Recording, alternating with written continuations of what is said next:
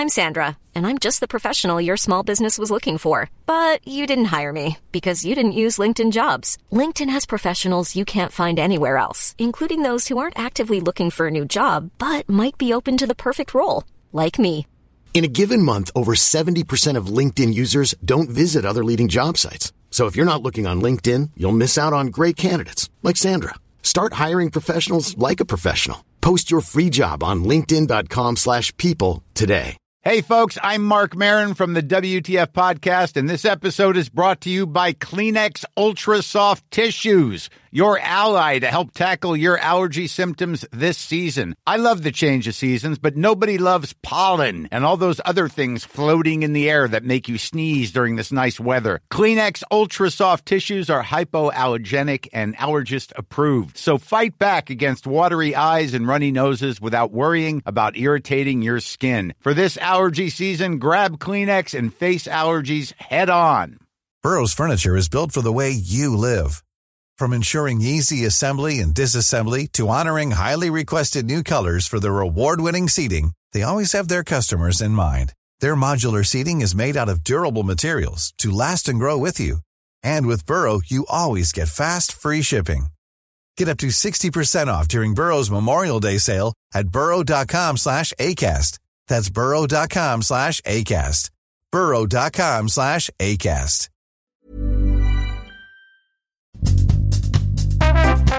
Hello and welcome to History Rage, the podcast where we invite history and heritage professionals to get angry. The podcast where our historians deliver a massive broadside to popular misconceptions and let truth rule the waves. I am your regular host, Paul Bavill, and I'm here, as ever, with our very own ancient mariner, Kyle Glover. Hello. Well, this week, dear Ragers, it's about time. It's been long enough. But with all due respect to our Series 4 Rager, Charlotte White, we're going to talk about the bloody Tudors. And to take us on this voyage into disaster, we are joined by curator Hannah Matthews and lead researcher and archaeologist Alex Hildred, who join us today from the Mary Rose Museum. Ladies, welcome to History Rage. Hello, thank you for having us. Hello. Feeling angry? Always. Getting there. Yeah. I imagine that the moment that we light that blue touch paper for you, that you'll find a new innermost rage that you never really thought you had. So before we dive into one of the biggest myths of the Tudor period, I just wonder if you'd mind giving the mutinous crowd out there a history of yourselves and how you came to be both in charge of this museum and the projects that you're both involved in. Well, I'll go first because I've been here longest. So I joined as a volunteer diver. I did archaeology at university. So I am not a historian, and I hate it when people mix up the two because they're completely different. You know, I'm hands-on. Occasionally I have to delve into books, but, you know, I get really fed up sometimes when I have to. Archaeologists know where history is buried, but they don't necessarily need to know what history is, do they? Absolutely.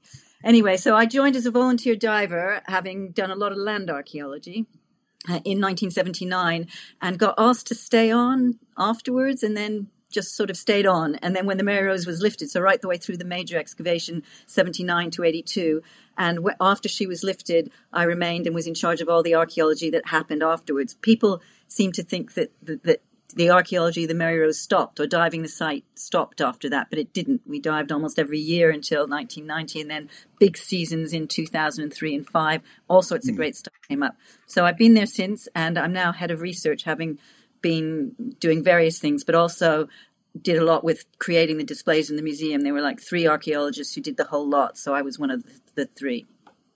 Yeah, so you're very, very much part of the furniture there now, isn't it? They can't get rid of you if they tried, could they? Well, sadly, yes. You know, the 40th anniversary, we had some of the 500 divers up. That was last October. And so it was a great reunion. And yeah, we all realized how old we were, and and that we formed a legacy group so we could go through all the photographs and put names to faces for the archive, just in case we were too, you know, there weren't enough of us, or we lost our marbles, so we couldn't do it in the future. So there's a lot of looking backwards. So maybe that's a bit of history, eh? So what made you jump from land archaeology then? Did you just think I'm just too dry? No, land archaeology, you get really wet and you don't know you're going to get wet. At least with underwater archaeology, you can plan for it. So no, it was I was keen on snorkeling and diving. Learned to dive at Sheffield University, the worst place in the world because there's no open water. Stony Cove, great.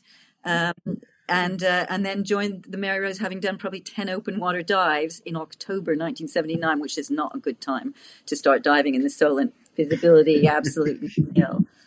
So that's how I became involved, and have done quite a lot of other projects other than the Mary Rose. So my vacations are maritime archaeology as well. So yeah.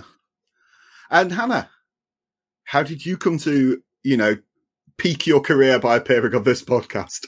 So I'm a relative newbie to the Mary Rose Trust. So I started here in December 2021. So I'm, especially compared to Alex. My background is a bit of a mix though. So I started working in Heritage when I was 19 at Burley House up in Lincolnshire. Yes, I know it. I worked there in a visitor operations role as part of a really small team. I loved history. So I eventually, in my early 20s, went and did my history degree. And after that, I was very fortunate to get a job the week after graduation at the Tower of London. And that was in an operations role. So having dreamt of being beefeater since I was a little girl, I was then sitting in the Tower of London, surrounded by all the Yeoman warders and, living my best heritage life, basically. Yeah, without having to put on the ridiculous costume as well. Exactly. And the military service, which for me, I just not cut out for. Yeah. So, but I carried on studying. So alongside work, I have always then studied. I've done postgraduate study in architectural history. I'm still a part-time DPhil student researching architectural history. I'm also an osteoarchaeologist. So I then, having done years of operations, heritage sites, building conservation, project management, I then retrained as an osteoarchaeologist, also at Sheffield. And that led me onto a placement here at the Mary Rose Trust in summer 2021. So I did a few months here looking at the human skeletal assemblage. Yeah. And just after that, the role of curator came up. So I applied, went through the whole very scary interview process, and feel really lucky to be here now as curator. I'm a mix of historian, osteoarchaeologist, project manager, and all of that. And curating one of the greatest Tudor treasures that has ever been recovered. Yeah. As a lover of Tudor history, especially, and all my research for my DPhil and everything is 16th century, so I couldn't be in a better place. It's brilliant. Well, going from what is brilliant to what really gnaws away at your soul, then let's kick off with History Rage. So, Hannah, Alex, I'm going to invite you with all the emotion that you feel it's necessary. What is the one thing you wish people would just stop believing? The one thing is that the Mary Rose sank on her maiden voyage, which she did not. Okay, so expand a little bit there then. So the big myth is, and it's the most common misconception we have here, and it's something everyone's dealt with for years, is that the Mary Rose was built and that she was launched and that she immediately sank. And we know that not to be true. We have so much evidence that shows she had a really long and prestigious service, and it's always a surprise to a lot of people that actually she served for 34 years, so decades. Pretty much. When did she sink? She sank on the 19th of July 1545, and she was built in 1510, or she started to be built in 1510. So she essentially served for as long as Henry VIII was on the throne, essentially. So there's a beautiful warrant dated 29th of January 1510, and it's now in the National Archives, so people can see it there. And it shows the commissioning of 2 ships by Henry VIII, and these became known as the Mary Rose and the sister ship, known as the Peter Pomegranate, which I think is a brilliant name for a ship. Yes, that is the Boaty McBoat boat trade of the Tudor period there, isn't it? So these two ships, they started to be built here at Portsmouth Dockyard. So the Mary Rose now sits not far from where she was built within the dockyard from 1510 through to 1511. So we've got payments showing in July 1511, these two ships were taken up to the Thames, and that's where the fitting out happened towards the back end of 1511. Mm-hmm. And then the following year, 1512, Henry, by this time, he's still, I mean, he commissioned the Mary Rose in 1510 at the age of only 18 still, and he'd only been on the throne for 10 months or so. I mean, less than a year as king. Yeah. So this was very much the start of him building his own naval fleet. He'd inherited a small number of ships from Henry VII, his father. But yes, the Mary Rose and Peter Pomegranate were the start of him building this ambitious naval fleet. The second ship there being named, you've got to think in honour of Catherine of Aragon. Yes. Yeah. And yeah, so in terms of this young king, newly married, I like to think of them as like his and hers wedding gifts almost, because Mary Rose is named for the emblem of England and the Tudor Rose, and you've got the pomegranate, which was his new wife's emblem. So I think very sweet as a because he's not at the stage yet where he is the Henry VIII that we think of, is it? And I think we're going to come to that a little bit later. We will, yes. So as we said there, we've got this maiden voyage myth. But as you say, how the hell could it be a maiden voyage if she sank 30 years after floating? So in between that, building, fitting out, launching, and then sinking 30 years later within sight of home, what sort of service did she see? What sort of career did she have over those 30 years? She had quite a varied career. So having been completed by the end of 1511, it was then only in April 1512 that the Mary Rose, alongside, I think there were 17 ships in all, this fleet of Henry VIII's, heading out to battle. So the king, come April 1512, is engaging in his first fight against the French, one of a few during his reign. It is an English tradition. Exactly. Why break with tradition? This battle, the Battle of the Battle of Saint Mathieu is happening, and the Mary Rose is a key part of that. She's one of the biggest ships there. She's the biggest ship that Henry VIII has commissioned and had built at that time, and her service starts off with this big battle. It was a bit of a disastrous battle in that the largest ship of that fleet, which was a ship called the Regent that had belonged to Henry VII, the Regent and one of the French ships both sank during that particular battle. So not the Mary Rose, she was still sailing quite happily. But it's very much, that being the Mary Rose's first battle, does reflect her own end 34 years later in the Battle of the Solent, where she does unfortunately sink. But during those 34 years, she's engaged in some active service. The Field of Cloth of Gold as well, when that happens in the 1520s, she's part of the escort out to France for that incredible event to happen. There are years where she's not in active service, so we've got a lot of accounts of mothballing, repairs, the ship being in dry dock. Those periods do definitely reflect Henry VIII's financial status and what else is going on at the time. So in the 1520s, there's definitely more of a focus on his marital issues and complications and political, all of that that's going on. But in the 1530s, there's a big regeneration of the naval fleet, and there's a period of refitting, redesigning, essentially, of a lot of his ships. Yeah. Probably because the Spanish are getting quite shirty at that time, I imagine, aren't they? I think following the break with Rome and the European threat that's coming Henry's way, he's very much getting ready, and also with a lot a lot of new money that's come in from the dissolution of the monastery. So once again, the Crown Treasury and the Crown Purse has got money to spend on these refits and redesigns. So yes, we've got all these records of her inactivity and then not inactivity, but she's very much still there and able to be sailed if need be. And then it's not until the Battle of the Solent in 1545 where she does meet her end and sink. So yeah, a good few decades of life.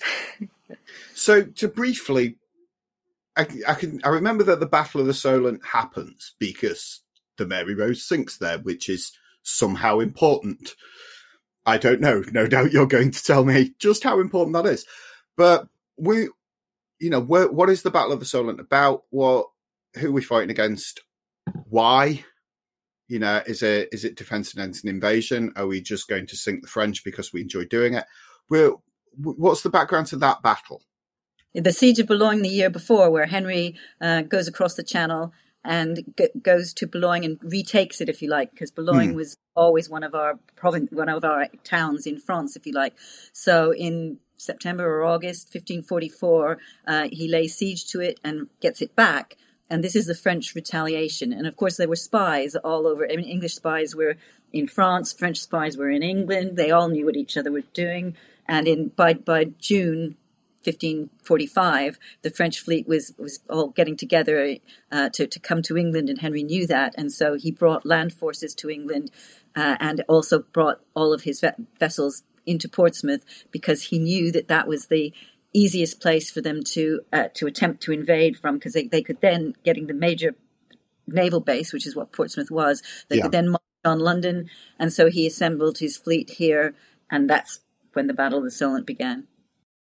Larger than the Spanish Armada. So the French fleet was larger than the Spanish Armada. So we all remember. That's another thing that we hate.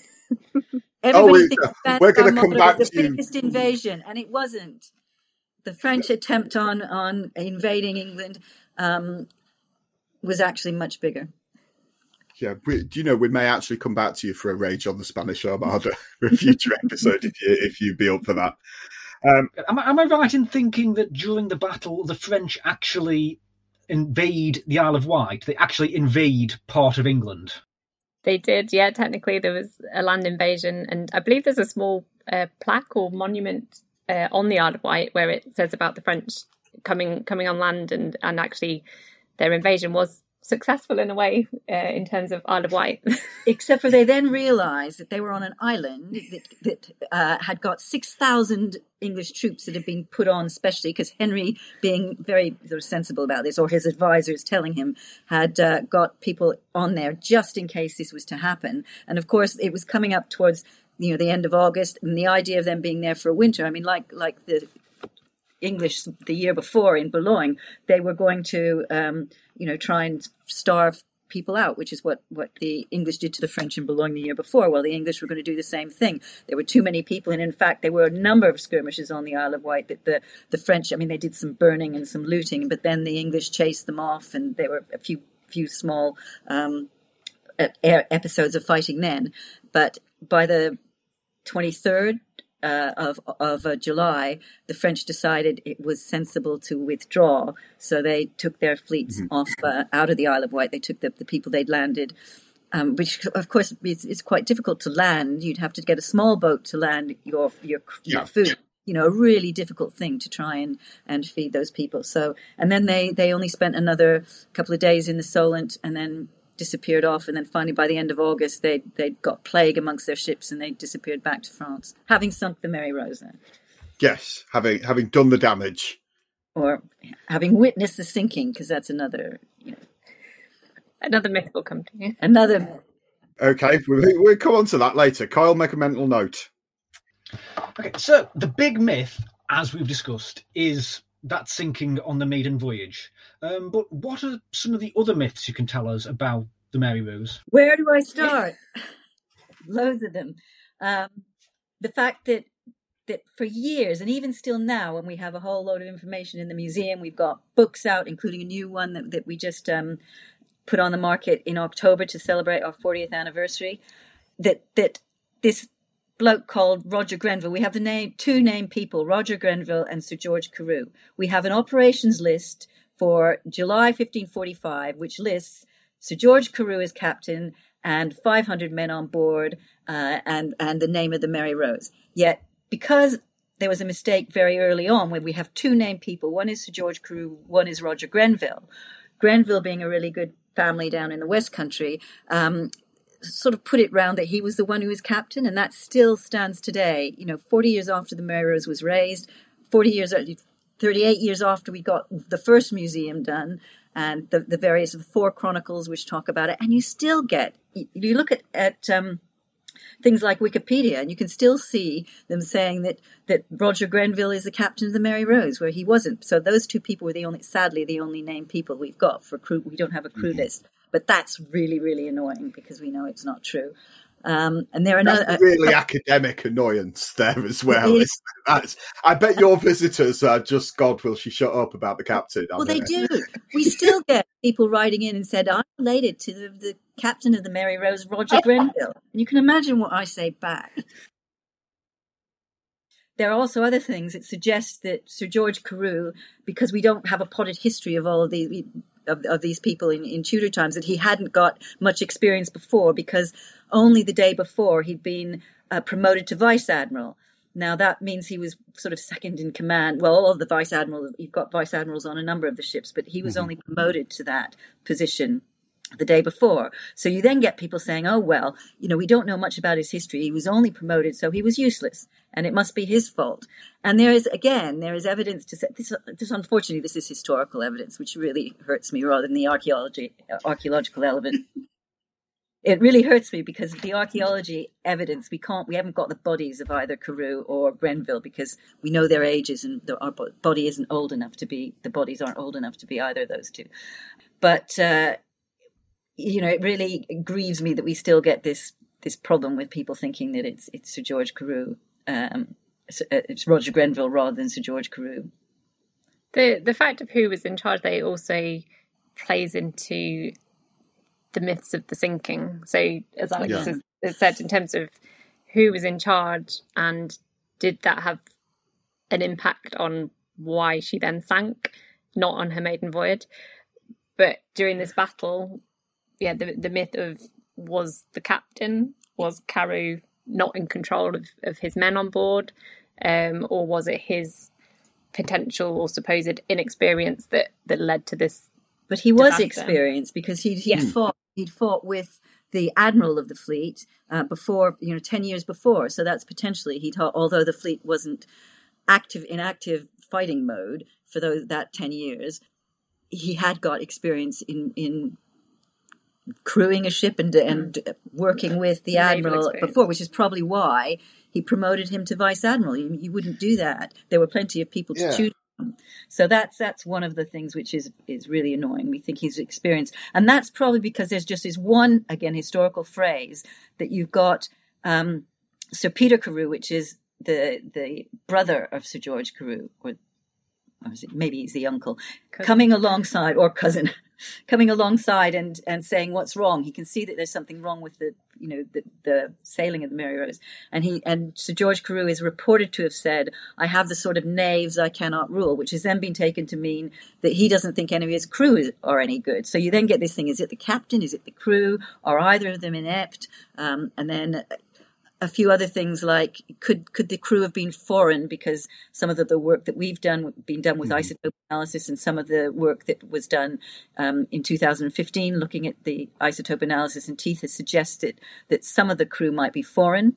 And a Spanish ship was captured off Falmouth, and the crew was then absorbed, as quite often happens. The crew is either, they say, do you want to be absorbed into the Royal Navy? It's not as though they're knocking them on the head and dragging them in, but in many cases they're going to get fed, they're going to get watered, and so you do get these foreign crews, and we know that.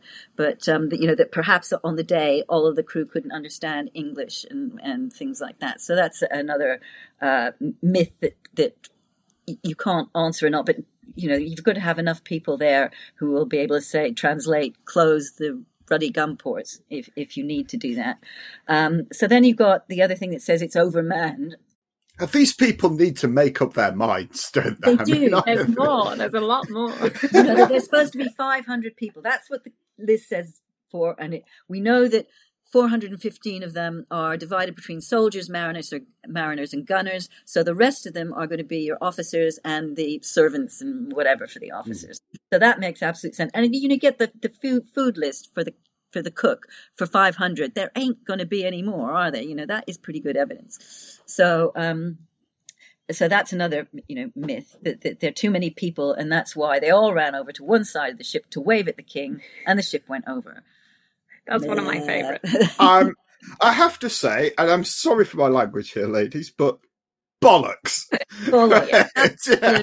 I mean, it is true the king was at Southsea Castle, so in this whole disaster that was happening, he was very much there at Southsea, watching his fleet, watching in the hope of this great victory over the invading French. But unfortunately, on the 19th of July, seeing the Mare Rose was meant to be one of his favourite ships. So seeing his favourite ship sinking not more than a mile out from the coast and witnessing it all. But yeah, the theory of the crew all rushing over to... Well, it's a mile and a half. Him. It's a mile and a half. They're really going to be able to see Henry on a horse behind Southsea Castle. No. And you're in the middle of a battle, and you're just going to stop to give a royal wave. Yeah, they've got something to do. Everyone knows therapy is great for solving problems, but getting therapy has its own problems too, like finding the right therapist, fitting into their schedule, and of course, the cost. Well, BetterHelp can solve those problems. It's totally online and built around your schedule. It's surprisingly affordable too. Connect with a credentialed therapist by phone, video, or online chat, all from the comfort of your home. Visit BetterHelp.com to learn more and save 10% on your first month. That's BetterHelp, H-E-L-P. Millions of people have lost weight with personalized plans from Noom. Like Evan, who can't stand salads and still lost 50 pounds. Salads generally for most people are the easy button, right? For me, that wasn't an option. I never really was a salad guy. That's just not who I am. But Noom worked for me. Get your personalized plan today at Noom.com. Real Noom user compensated to provide their story. In 4 weeks, the typical Noom user can expect to lose 1 to 2 pounds per week. Individual results may vary. Now, Mo, the one I picked out from your website that when you sent me the link through, that I just took a step back and went, what was? Well, I'm just going to come out and say it. Iceberg in the Solent. The iceberg, yeah. It was July, of course. Sorry. It was July. Why not an iceberg, Naturally, yes. I think this is where we get mixed up with, say, in terms of the maiden voyage myth, there's obviously the Vasa in Sweden, which that ship did sink on its maiden voyage. But yes, the iceberg, I think, is definitely tapping into the Titanic, mistaking us for the Titanic, I suppose, but we're definitely not that. So gun ports being too low, that's another one. They're not. We've got the freeboard that one would expect. We've got lids for the gun ports. Okay, they were open on both sides, and that's where the archaeology proves it, because we found on the starboard side, which was the one facing Henry VIII, which is the side that the Mary Rose landed on when she heeled over and sank. And this is not a deep sea episode. This isn't a Titanic episode. She is 14 feet wide. The depth to the seabed, or 12 to 14 feet wide, depending on where you are on the ship. And the depth to the seabed is 10 to 12 meters, she's 12 meters wide, and the depth to the seabed is the same thing. So basically, she just rolled over. So this whole thing about sinking into the murky depths of the Solent, again, that's the B word, Yeah. Okay. Do you feel better for that, ladies? Yeah. Yeah, thank you. French fire, we can't tell because we're missing bits of the bow and bits of the stern, but we have recreated some of the guns and recreated the battlefield, if you like, using digital terrain modeling, and made replicas of the two types of gun. And we know that it is possible from where we know the position of the Mary Rose, we know where key points are on the land around, because they're still there, the Square Tower, the Round Tower, South Sea Castle, things on the Isle of Wight. So we can roughly work out where the various prime ships were and where the French galleys, which were the ones that were during the morning of the 19th of July, there was no wind. So the English were sitting guarding the front of the channel into Portsmouth Harbour, basically harbour mouth, guarding it against the French getting in, and their galleys, the road galleys, because their fleet had some of the galleys from Italy there, or the Venetian galleys, could take pot shots at the English. So, it's entirely possible with the position of those galleys on an engraving which was done at the time that we luckily have, that she was within range, and we proved that by doing the guns. So this idea of French gunfire is possible, but we don't have enough of the ship to be said. And we did have the ship looked at by a professional who was from Fort Halstead in Kent, whose specific job was to look for battle damage on ships and couldn't find any. But, you do have to say, well, the bow castle's missing and, lots of the stern castle is missing as well. That. So, we can't be certain about that one. A gust of wind is another one. And sometimes there's a northerly wind in the summer, in the early evening, which is when she's sort of late afternoon or early evening, but that would probably only have exacerbated something. Yeah, and I suppose going back to your gun ports are too low thing, we accept they're not, and if they were, you would have found out about this sometime early on in career, not after 34 years in the middle of a battle. Well, there is some possibility that some of the lidded gun ports weren't put in until a massive change in the weaponry that happened in the late 1530s, early 1540s, where you get a whole redeployment of arms.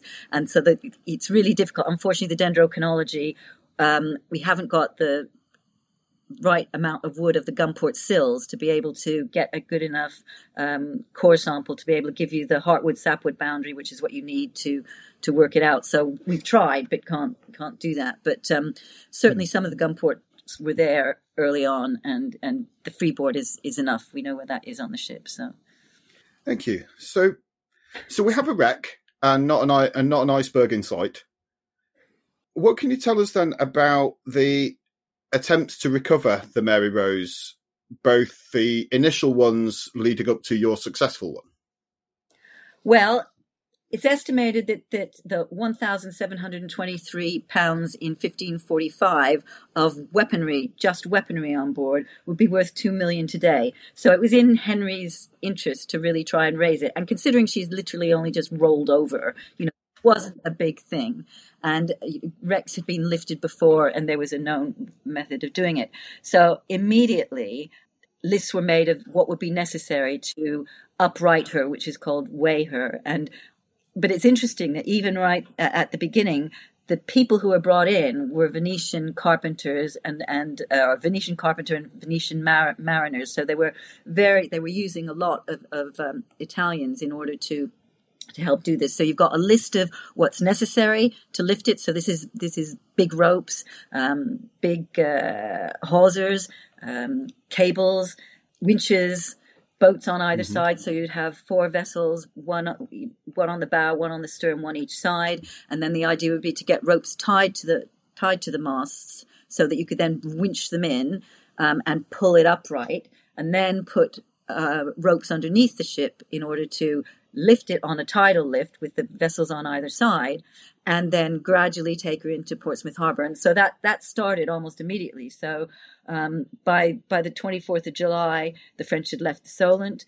By the 1st of August, the plans to recover her were in place. And by the 31st, you've got absolute lists. By the 2nd, you've got the sails and the yards and anything that would be in the way of getting ropes to tie on the masts already taken off and put ashore. So they're working really quite quickly, and it's going fairly well. And there's all this to and from reporting to the king. So the king is taking a real active interest in what's happening. And, the idea, and it's actually some of it is coming from his personal account, or a special account that he had for playing with his ships and building up his navy. And these huge captains. And by the 5th of August, you've got cables tied to the masts. And then things start to go pear-shaped. By the 9th, the Italians, and this is blamed, the Italians have broken her foremast. Let's blame the Italians, but they were working on it. Italians. Yeah.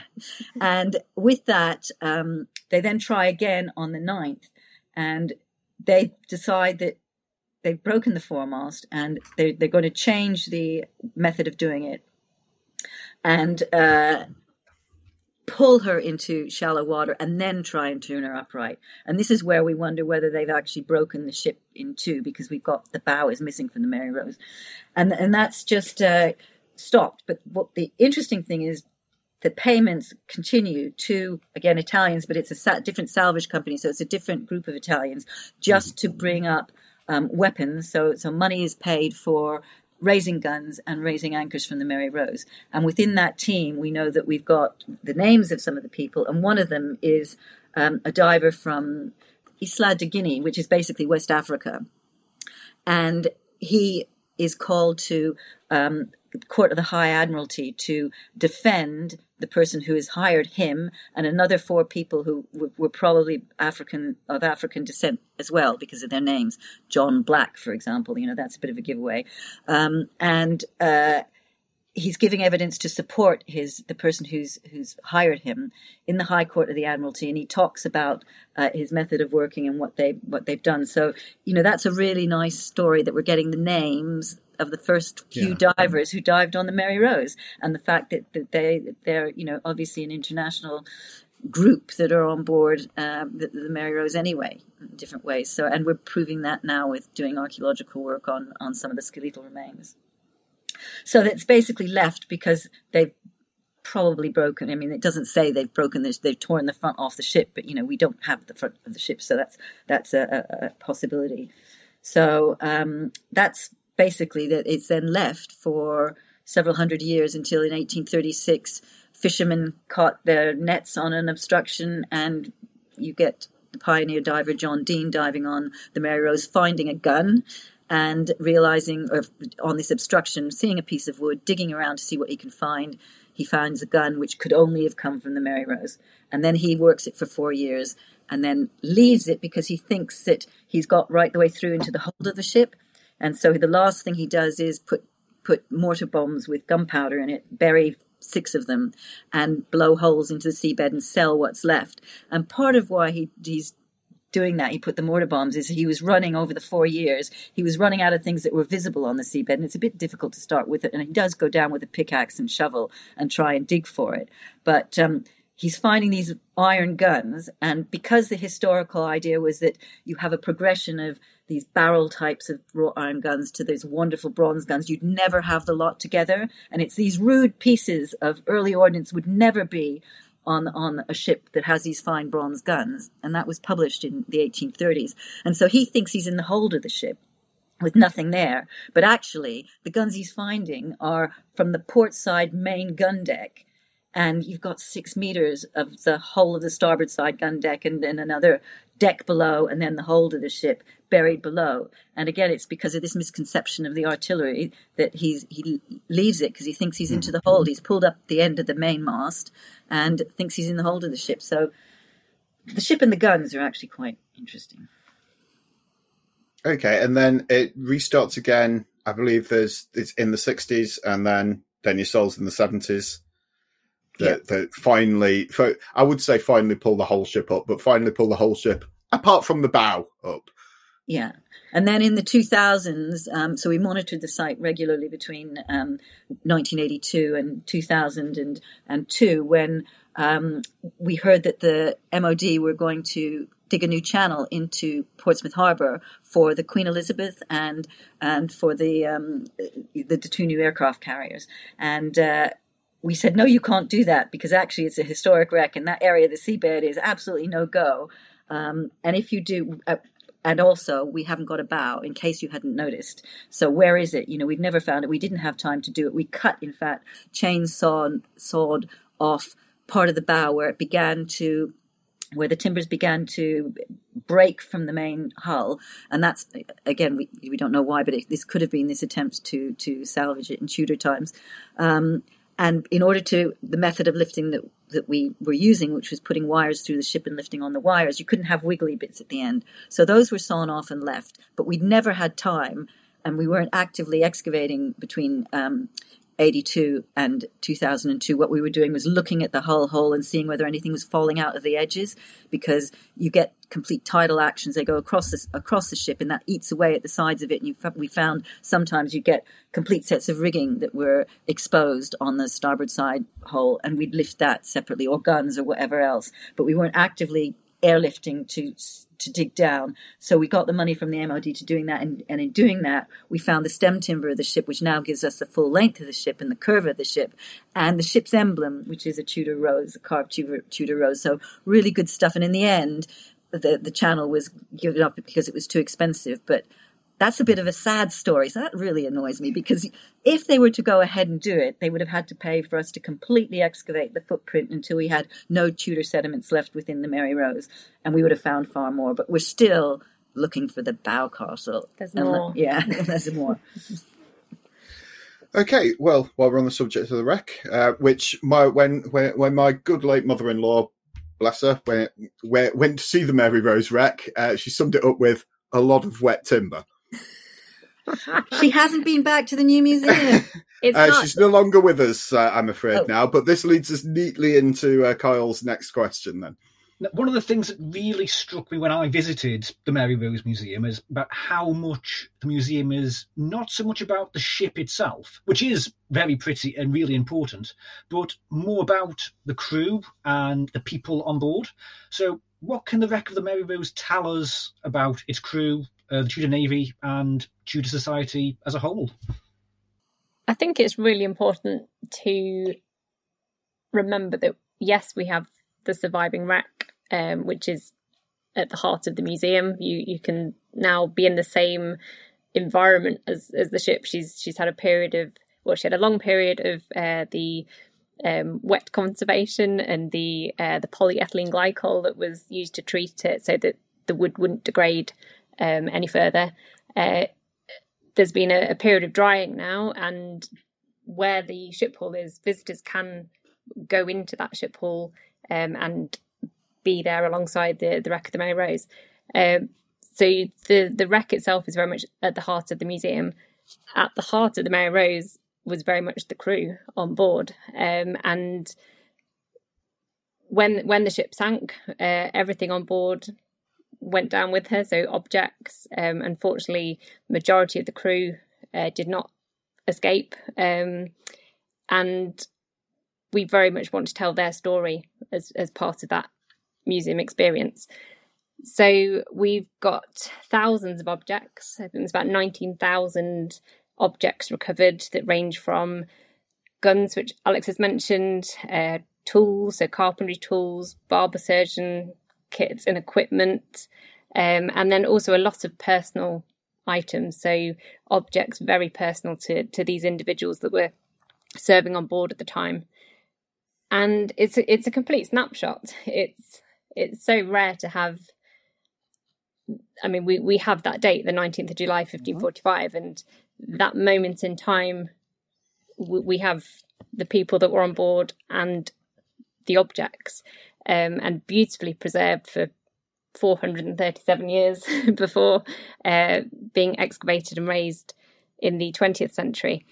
And it's a real insight into not only the Tudor Navy, but Tudor life. So a lot of these objects just don't survive. There's knit combs, for example, which we've got examples 82. Of 82 knit combs, which are part of everyday Tudor life, not just for the Navy, but people living at that time all over the place would have had those items. And clothing, food, we can see what they were eating on board. So a mixture of, we've got animal bones, we can see the butchery marks on those bones, we've got fish bones, we've got spices and things from all over Pepper the globe. Hidden in people's pockets. Yeah, so it tells that global story as well. It's not only Tudor England at the time, it's that global. It's the Tudor world. It is, yeah, very much so.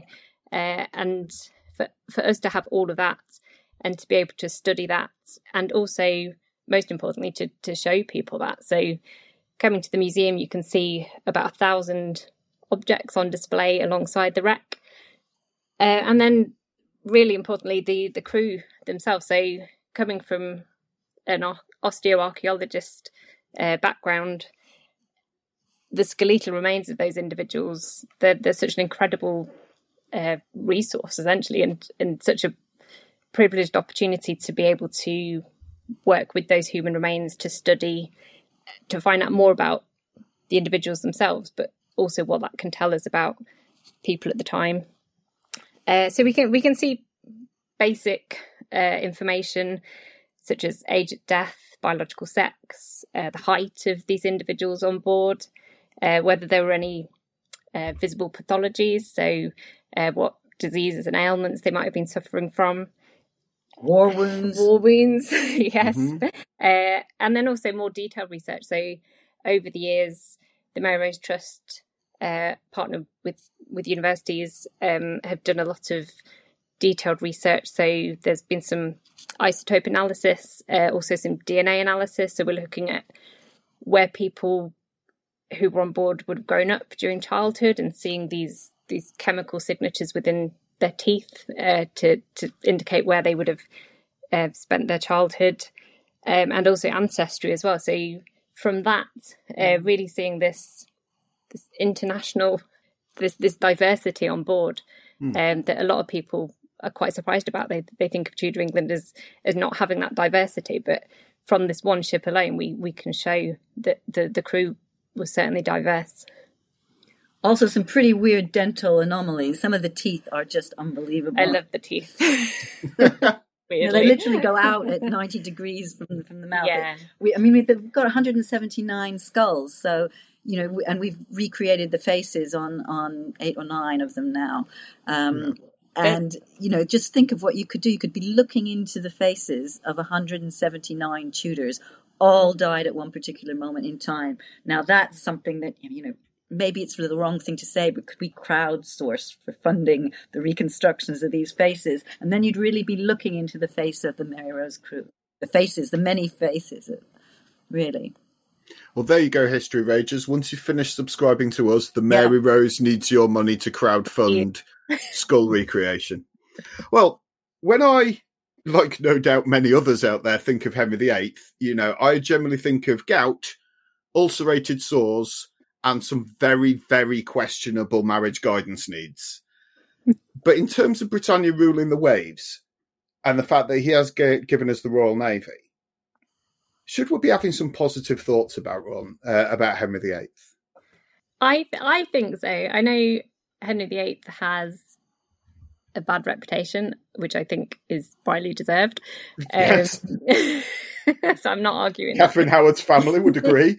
Yes, absolutely. And I think the infamous image, the Hans Holbein portrait of him in later life is incredibly overweight, and as you say, the ulcerated sores, all of that nastiness that comes with him. But I certainly think he had a life of extremes. So going back to when he first became king, as this young 18-year-old coming to the throne as King of England, and he was tall and athletic, and he enjoyed music and entertainment and tournaments, and he was a real party king, essentially. It was almost the Prince Harry of his day, really, wasn't it? Could be, yeah. And also, I do think there's evidence that he was quite a romantic, I would argue, in terms of, we spoke briefly about the naming of these 2 ships that he commissioned at the very start of his reign, the Mary Rose and the Peter Pomegranate, very much highlighting his marriage to Catherine of Aragon. There's also some beautiful tournament armour that's in the Line of Kings at the Tower of London, which has the initials H and K as decoration around this armour. So when he would have been jousting in tournaments, that was there for everybody to see, his love and devotion to Catherine of Aragon. And he was married to his first wife for, I think, 23 years. And the final 5 wives were within the last sort of 15 years or so of his life. Yeah. He did want a son. He did. He did. He got one. and a legitimate one as well. Yeah, but that one died, and then he had it. I was going to say also, when it comes to wife number 2, within his architecture, you've still got today. You can go and visit Hampton Court Palace, and you can see the initials H and A. So he's moved on at that point from H and K, but you've got H and A within some of the decorative stonework and the wooden panelling within the Great Hall, and you've got her emblem. So yeah, there's a huge difference between the start of his reign and the end of his reign, and you could have a whole other episode on the reasons why that change occurred. Jousting accident in 1536. Yeah. That's one of the reasons. Yeah, but yeah, it's the beginning of the end, isn't it? Also, as you said, the Royal Navy. Yeah, well, I mean, so in 1510 he had 5 ships and 1 dockyard. By the time he dies in 1547, there are 3 fully functioning dockyards. He's built Trinity House, which is still the thing that maintains channels and navigational buoys today. He built an armory, Greenwich Armory. He built that in 1511. So the armor that Hannah was talking about is actually the first armor out of that we can be absolutely sure is from that. He headhunted the best gun founders from Europe and encouraged them to come and set up foundries in England, so he could, instead of having to buy the copper from the continent or the bronze guns, which he did at the beginning of his reign, he set up a whole industry of that. He was then very keen on all sorts of weaponry and followed that through. You can see that through his entire reign, where he's taking an interest in guns. And so he set up these foundries. He encourages that. He builds up the ships from 5 to when he dies, he's got 58 vessels, 20 great ships. So having had, 5, only 2 of which are big, the Regent and the Sovereign, when he inherited it, by the time he dies, there are 20 great ships and a fleet of 58. And he does things like that I like is he preserves things like the use of the longbow, which means that we've got these 179 complete longbows out of the 250 listed. And all in all, I think, the Royal Navy, the institutions, the establishment, he's got 5 full officers in a working admiralty, whereas when he first came to the throne, there was only 1 officer. And by the time he leaves, it is the foundation of the Navy as we know it today. I think also the fact that the Mary Rose is still here at Portsmouth Dockyard and having been built here, having sunk just off the coast or just outside Portsmouth Harbour, and the fact she was brought back to the dockyard in 1982, so 40 years ago, when she was brought back here to the dockyard. Very much Henry VIII ship, but also Portsmouth ship. She's really at the heart of this city and of this coastal history and of the dockyard history. He also did a lot with the fortifications. So against this French invasion, he not only rebuilt or refortified things, and you can go from Pendennis in Cornwall right the way up to Berwick and Tweed, and in particular the device forces around here, forts around here, which was sort of the 1538, 39. And the South Sea Castle is one of those, and that still stands today, not quite the same as it was then, but there are elements. And we certainly have the Square Tower and the Round Tower, which are both from the 15th and 16th century. So he did an awful lot for castles and fortifications around the coast, as well as mapping the coast. And again, this was because he was worried about the French invasion. He mapped the coast. So like the Spanish Armada, where you've got these lights that go across, the fires on the baskets, those were there for the Battle of the Solent as well. In places you can see them within this engraving that we have. So he was either he was farsighted or his advisors were farsighted, and they ignited the interest that he had in playing with ships and playing with guns and being a Renaissance prince and beating the hell out of the French, which. So to wrap things up a little bit, what are the plans for the exhibition in future, and how is the Mary Rose being used to advance our knowledge of Tudor history? So we have a very exciting future. We have this incredible museum that will be 10 years old in 2023. We also, in 2023, have a brand new, it's going to be a 4D immersive dive experience. So visitors will be able to come and enjoy the museum, and at the end be able to dive the Mary Rose virtually. So we are in the process of building this theatre, which we will be launching in spring 2023, and it's a 4D experience. So you'll be virtually diving down to the Mary Rose wreck site, seeing the wreck and the excavations that are happening in the 70s and through to the early 80s, and you'll have this 3D element to that, but also we've got rumbling seats. You'll be able to feel the sensations. We've got wind machines, so you have the breeze in your hair as you head out to the wreck site at the beginning. It's going to be fantastic. It's really going to bring to life that dive experience that so many, like Alex, had at the time that we'll never be able to experience in real life. But to have this brilliant immersive theatre is a fantastic opportunity, and we hope everyone enjoys it. And it goes right the way through to the lift as well. So we don't address that very thoroughly elsewhere in the museum. So you're invited to be part of the team that tunnel under the ship to put the lifting bolts, and it goes through the whole lifting sequence and shows how that's done in a very effective way, so much as we've seen. But we also have a few things that are all here and maybe going on. So as I said, we haven't got the bow of the Mary Rose, and there's not so much the stern. So with the University of Portsmouth, the extended reality new department there, we've got a number of impressions where you have the scanned image of the wreck as it is on the seabed. So we populated it with fish and tides and bubbles and whatever, and divers working on it. And you can actually have an immersive dive through it. And then gradually, and these are installed in the museum at the moment, and we hope to be able to have the funds to make them stay. So you've got that sort of experience, which you can then, with your hands, move through the wreck. And it starts as a wreck, and you can rebuild the whole ship and then see what the ship would have looked like. So we're getting over the thing that people say, oh, it's a load of driftwood. Where's the bow? Where's the stern? Where is the other half of the ship?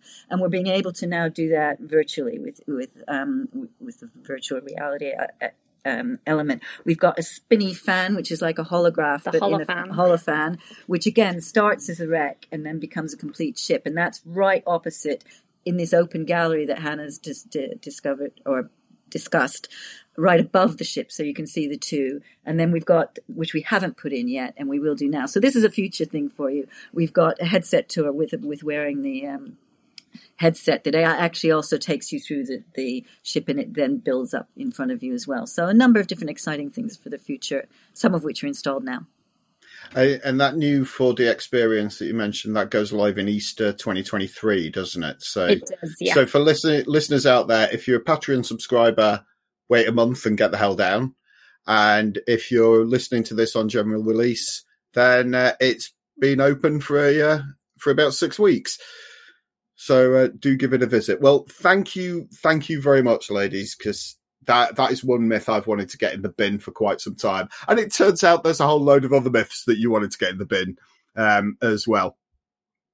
But thank you very much. Do you feel better? We do, yes. Thank you. We really appreciate it. So you'll like this. Some of the objects, the archaeological objects, are 65, and this is the closest dated assemblage of ballock knives. Now that's the Victorian. They're actually who doesn't like a ballock knife? Ballock knives. Yeah. So there you go. We started with bollocks and we'll end with bollocks. And our entire podcast is just bollocks. Yes. Well, thank you very much, ladies. And guys out there, if you'd like to know more, then you can and should visit the Mary Rose Museum, which is located within Portsmouth Historic Dockyard. And not just visit, you should make this a pilgrimage.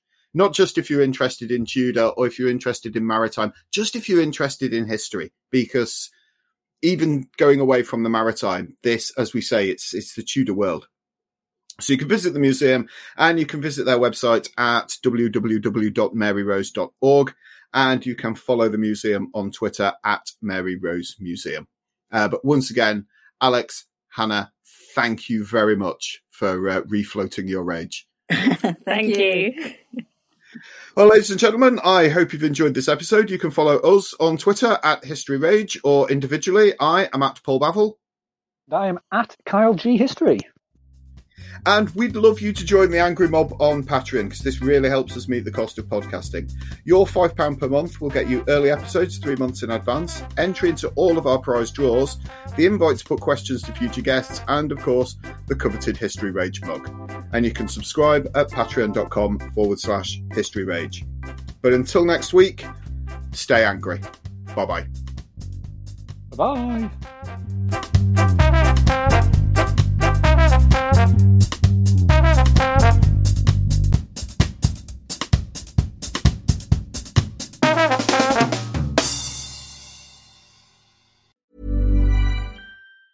Planning for your next trip? Elevate your travel style with Quince. Quince has all the jet-setting essentials you'll want for your next getaway, like European linen, premium luggage options, buttery soft Italian leather bags, and so much more. And is all priced at 50 to 80% less than similar brands. Plus, Quince only works with factories that use safe and ethical manufacturing practices. Pack your bags with high-quality essentials you'll be wearing for vacations to come with Quince. Go to quince.com/pack for free shipping and 365-day returns.